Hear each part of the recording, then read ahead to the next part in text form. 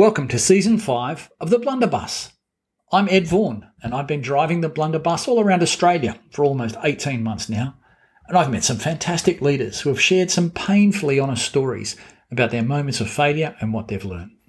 Since that time, the Blunderbuss has become the world's most popular podcast about leadership failure recorded on a bus. It's been downloaded over 5,000 times and become the 59th most popular not-for-profit podcast in Ireland. And a big shout out to our 2 listeners in South Korea and our 19 listeners in Frankfurt. And no, I'm not kidding. This season is all about the Failing 5, the 5 most popular episodes in Blunderbuss history. You may have heard them before, but here's a chance to enjoy them all over again. As the proverb says, failure is a dish best eaten cold. You've probably worked out by now that the magic secret when it comes to failure is the ability to reflect on mistakes and learn. And that's what I do in my work as a pastoral supervisor, which I do through my business, Generation Leadership. If you're looking for a pastoral supervisor to help you reflect on your work and ministry practice, I currently have some openings. So go to my website, generationleadership.com.au, to find out more. I'd love to work with you and provide a safe space to reflect on what you are currently doing and what you can learn. So check it out. And now, settle back and listen to this episode of The Failing 5.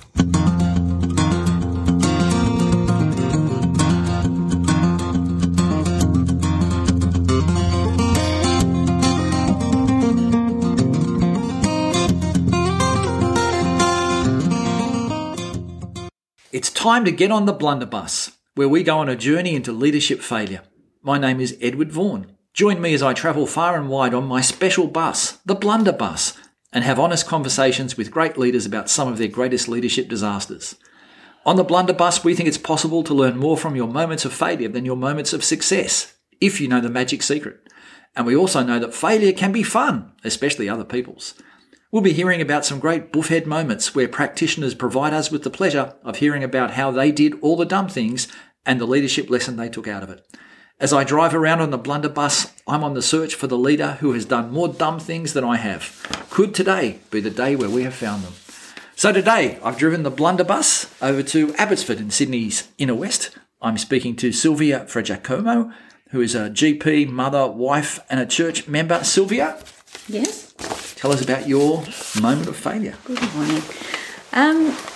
Well, I thought about a moment of failure, and I realised that my failure is that I'm incredibly anxious about failing. Really? And yes, I'm dutiful, and I am someone who pays attention to detail and to stuff up and make big mistakes, which actually happens reasonably often, but it's something that really, really upsets me. And so my thought, as you asked me about this, I think back to where this might have originated from. Yeah, right. And I think back to something that happened when I was in year 6. Wow. So you're probably about 12? 11 or 12, and I was voted school captain of my little primary school. And it was a school that was in a moment of tension. Yes. Because the very conservative nun that was principal had a great dislike for my year 6 teacher, who was a charismatic Catholic, who was very alive in her faith and excited about it. And so there was tension there. Yeah. And perhaps encouraging the school captain in what she was to do might have fallen by the wayside in the middle of this tension. And so I actually remember that the most momentous thing I did that year was march carrying a flag at the front of the school sports carnival. Okay. So there wasn't a big role for school captains, really.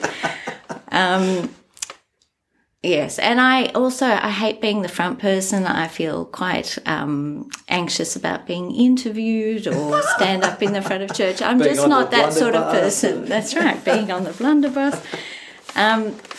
Anyway, So it was an unsettled year, and just a little bit more in the picture is my parents were are Italian, and they had no idea about our school systems, and they really had no idea about what was going on at school, or in terms of support, they were not someone I could lean on.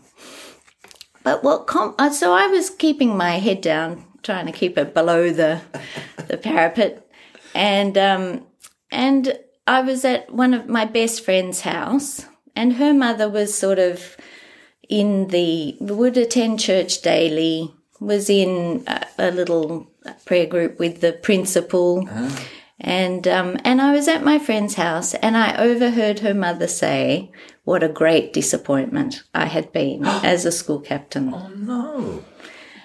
And so she didn't know I'd heard, and and so I had to digest this fact on my own, because I didn't go home and tell anyone. No. But it sort of stayed with me that I was just, not capable.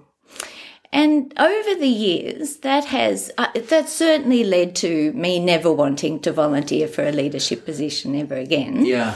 And I probably haven't. At times where I've really admired people who have stepped up to positions of leadership in a moment where there was a need, even though their natural gifts didn't seem to prepare them perfectly for that role. And I've really admired those people.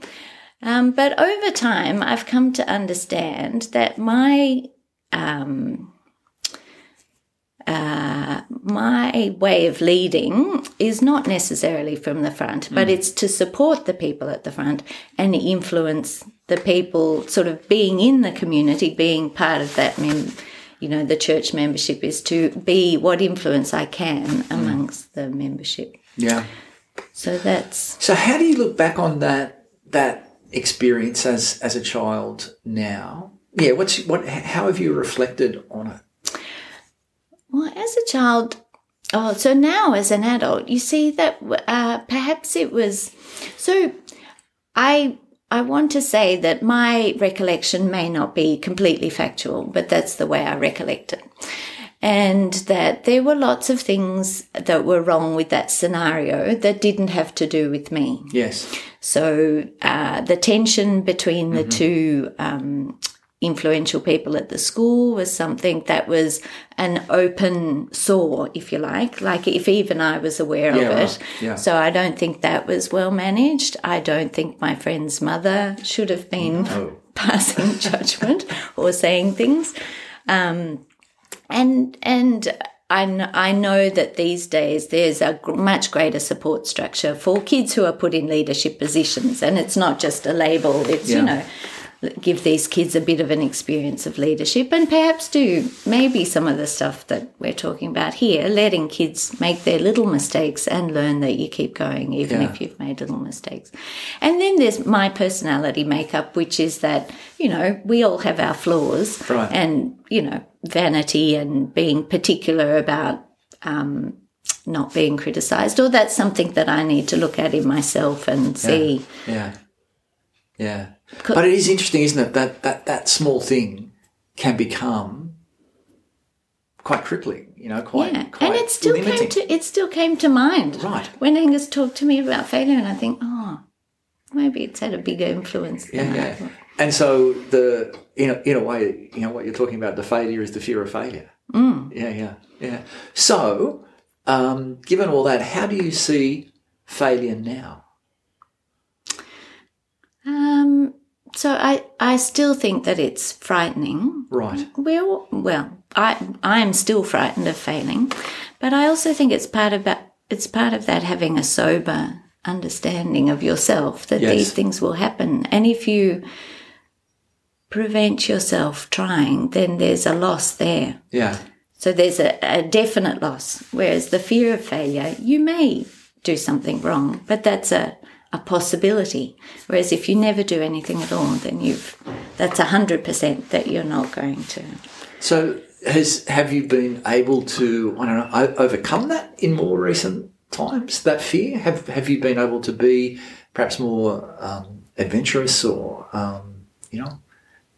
in more recent years? I think I haven't been in a position to in recent years.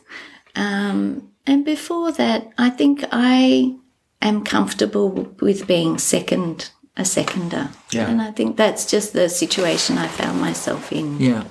But an incredibly important role. People talk about leadership from the second chair as a particular gift and a particular skill, really, and the importance of that sort of thing.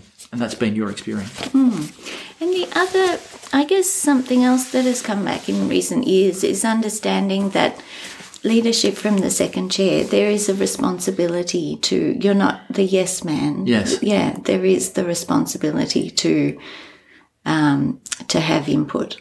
Yeah, yeah. So thanks, Silvia. Thanks to Silvia Fragiacomo for sharing about her leadership mistakes and what she's learned.